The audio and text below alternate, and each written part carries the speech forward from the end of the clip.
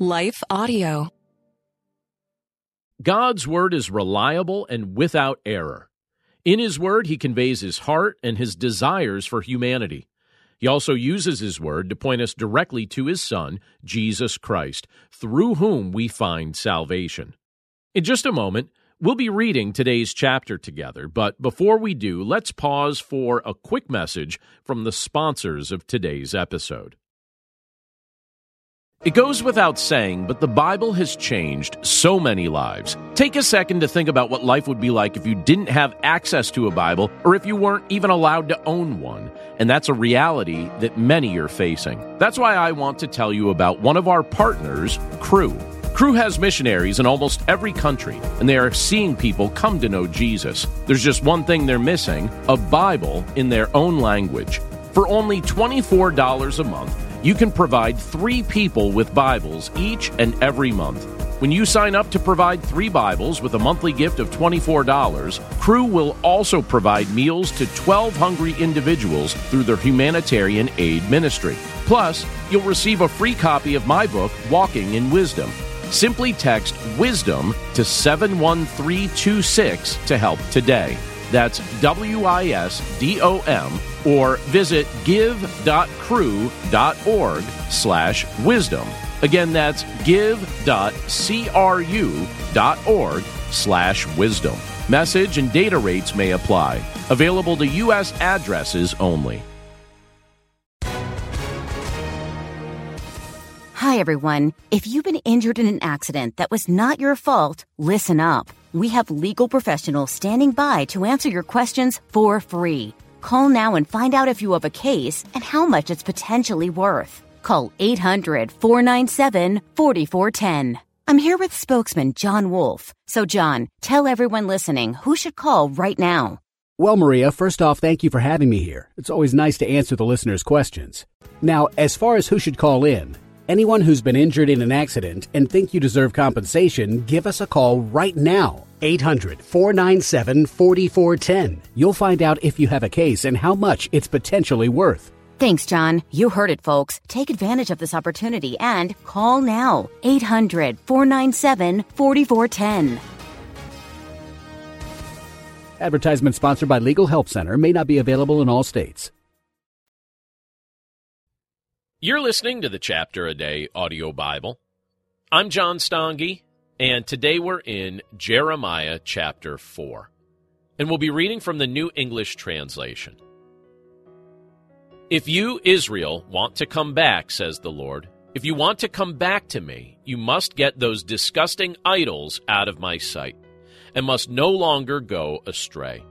You must be truthful, honest, and upright when you take an oath saying, as surely as the Lord lives.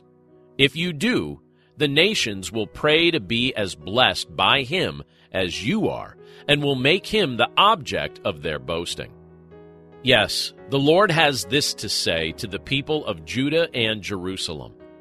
Like a farmer breaking up hard, unplowed ground, you must break your rebellious will and make a new beginning.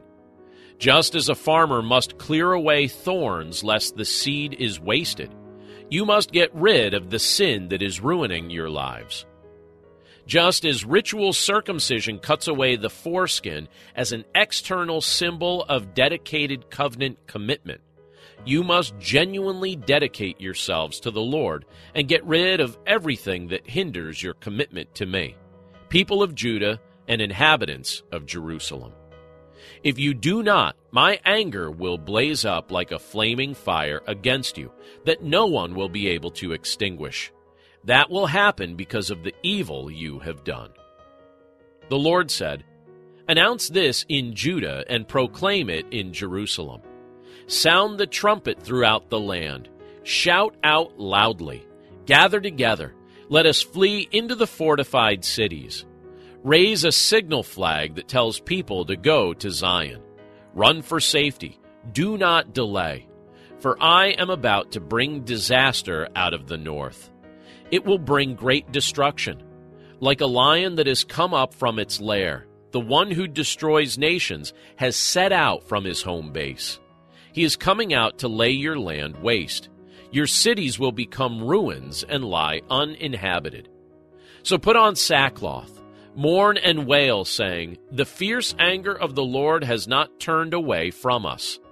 When this happens, says the Lord, the king and his officials will lose their courage. The priests will be struck with horror, and the prophets will be speechless in astonishment. In response to all this, I said, Ah, Lord God, you have surely allowed the people of Judah and Jerusalem to be deceived by those who say, you will be safe.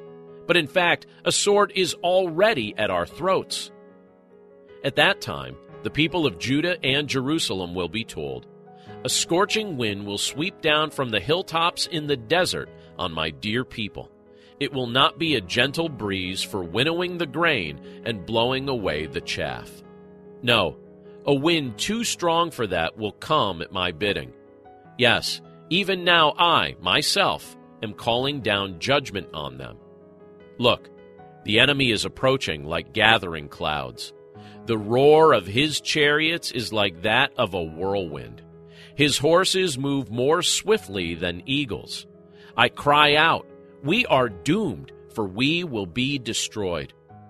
O people of Jerusalem, purify your hearts from evil, so that you may yet be delivered. How long will you continue to harbor up wicked schemes within you? For messengers are coming, heralding disaster, from the city of Dan and from the hills of Ephraim. They are saying, announce to the surrounding nations, the enemy is coming. Proclaim this message to Jerusalem. Those who besiege cities are coming from a distant land. They are ready to raise the battle cry against the towns in Judah. They will surround Jerusalem like men guarding a field, because they have rebelled against me, says the Lord. The way you have lived and the things you have done will bring this on you. This is the punishment you deserve, and it will be painful indeed. The pain will be so bad, it will pierce your heart. I said, Oh, the feeling in the pit of my stomach. I writhe in anguish. Oh, the pain in my heart. My heart pounds within me. I cannot keep silent, for I hear the sound of the trumpet. The sound of the battle cry pierces my soul. I see one destruction after another taking place, so that the whole land lies in ruins. I see our tents suddenly destroyed, their curtains torn down in a mere instant. How long must I see the enemy's battle flags and hear the military signals of their bugles? The Lord answered, This will happen because my people are foolish. They do not know me. They are like children who have no sense. They have no understanding. They are skilled at doing evil. They do not know how to do good. I looked at the land and saw that it was an empty wasteland. I looked up at the sky, and its light had vanished. I looked at the mountains and saw that they were shaking. All the hills were swaying back and forth. I looked and saw that there were no more people, and that all the birds in the sky had flown away. I looked and saw that the fruitful land had become a desert, and that all of the cities had been laid in ruins. The Lord had brought this all about because of his blazing anger. All this will happen because the Lord said, the whole land will be desolate. However, I will not completely destroy it. Because of this, the land will mourn, and the sky above will grow black. For I have made my purpose known, and I will not relent or turn back from carrying it out. At the sound of the approaching horsemen and archers, the people of every town will flee. Some of them will hide in the thickets. Others will climb up among the rocks. All the cities will be deserted. No one will remain in them. And you, Zion, city doomed to destruction, you accomplish nothing by wearing a beautiful dress, decking yourself out in jewels of gold, and putting on eyeshadow. You are making yourself beautiful for nothing. Your lovers spurn you. They want to kill you. In fact, I hear a cry like that of a woman in labor, a cry of anguish like that of a woman giving birth to her first baby. It is the cry of daughter Zion, gasping for breath, reaching out for help, saying, I am done in. My life is ebbing away before these murderers. Let's pray. Lord, we thank you for your word, and we thank you for the stark examples that were given in this portion of Scripture of what it looks like when we drift from you and go our own way and worship idols and put our trust in earthly things.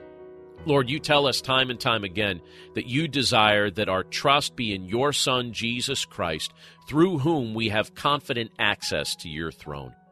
So, Lord, we pray that you would make that the case in our lives and that we would live out our genuine faith in your Son, Jesus Christ, in every context that you place us in. We're grateful, Lord, for the privilege to know you and to walk with you each and every day. We thank you for your presence with us as well. We commit this day to your care, and we pray this all in Jesus' name. Amen. Looking for ways to stay positive? Brighten your day with the Free Story Behind podcast. Hear weekly short stories that showcase true joy, love, and hope. Listen now at lifeaudio.com or by searching for Story Behind wherever you get your podcasts.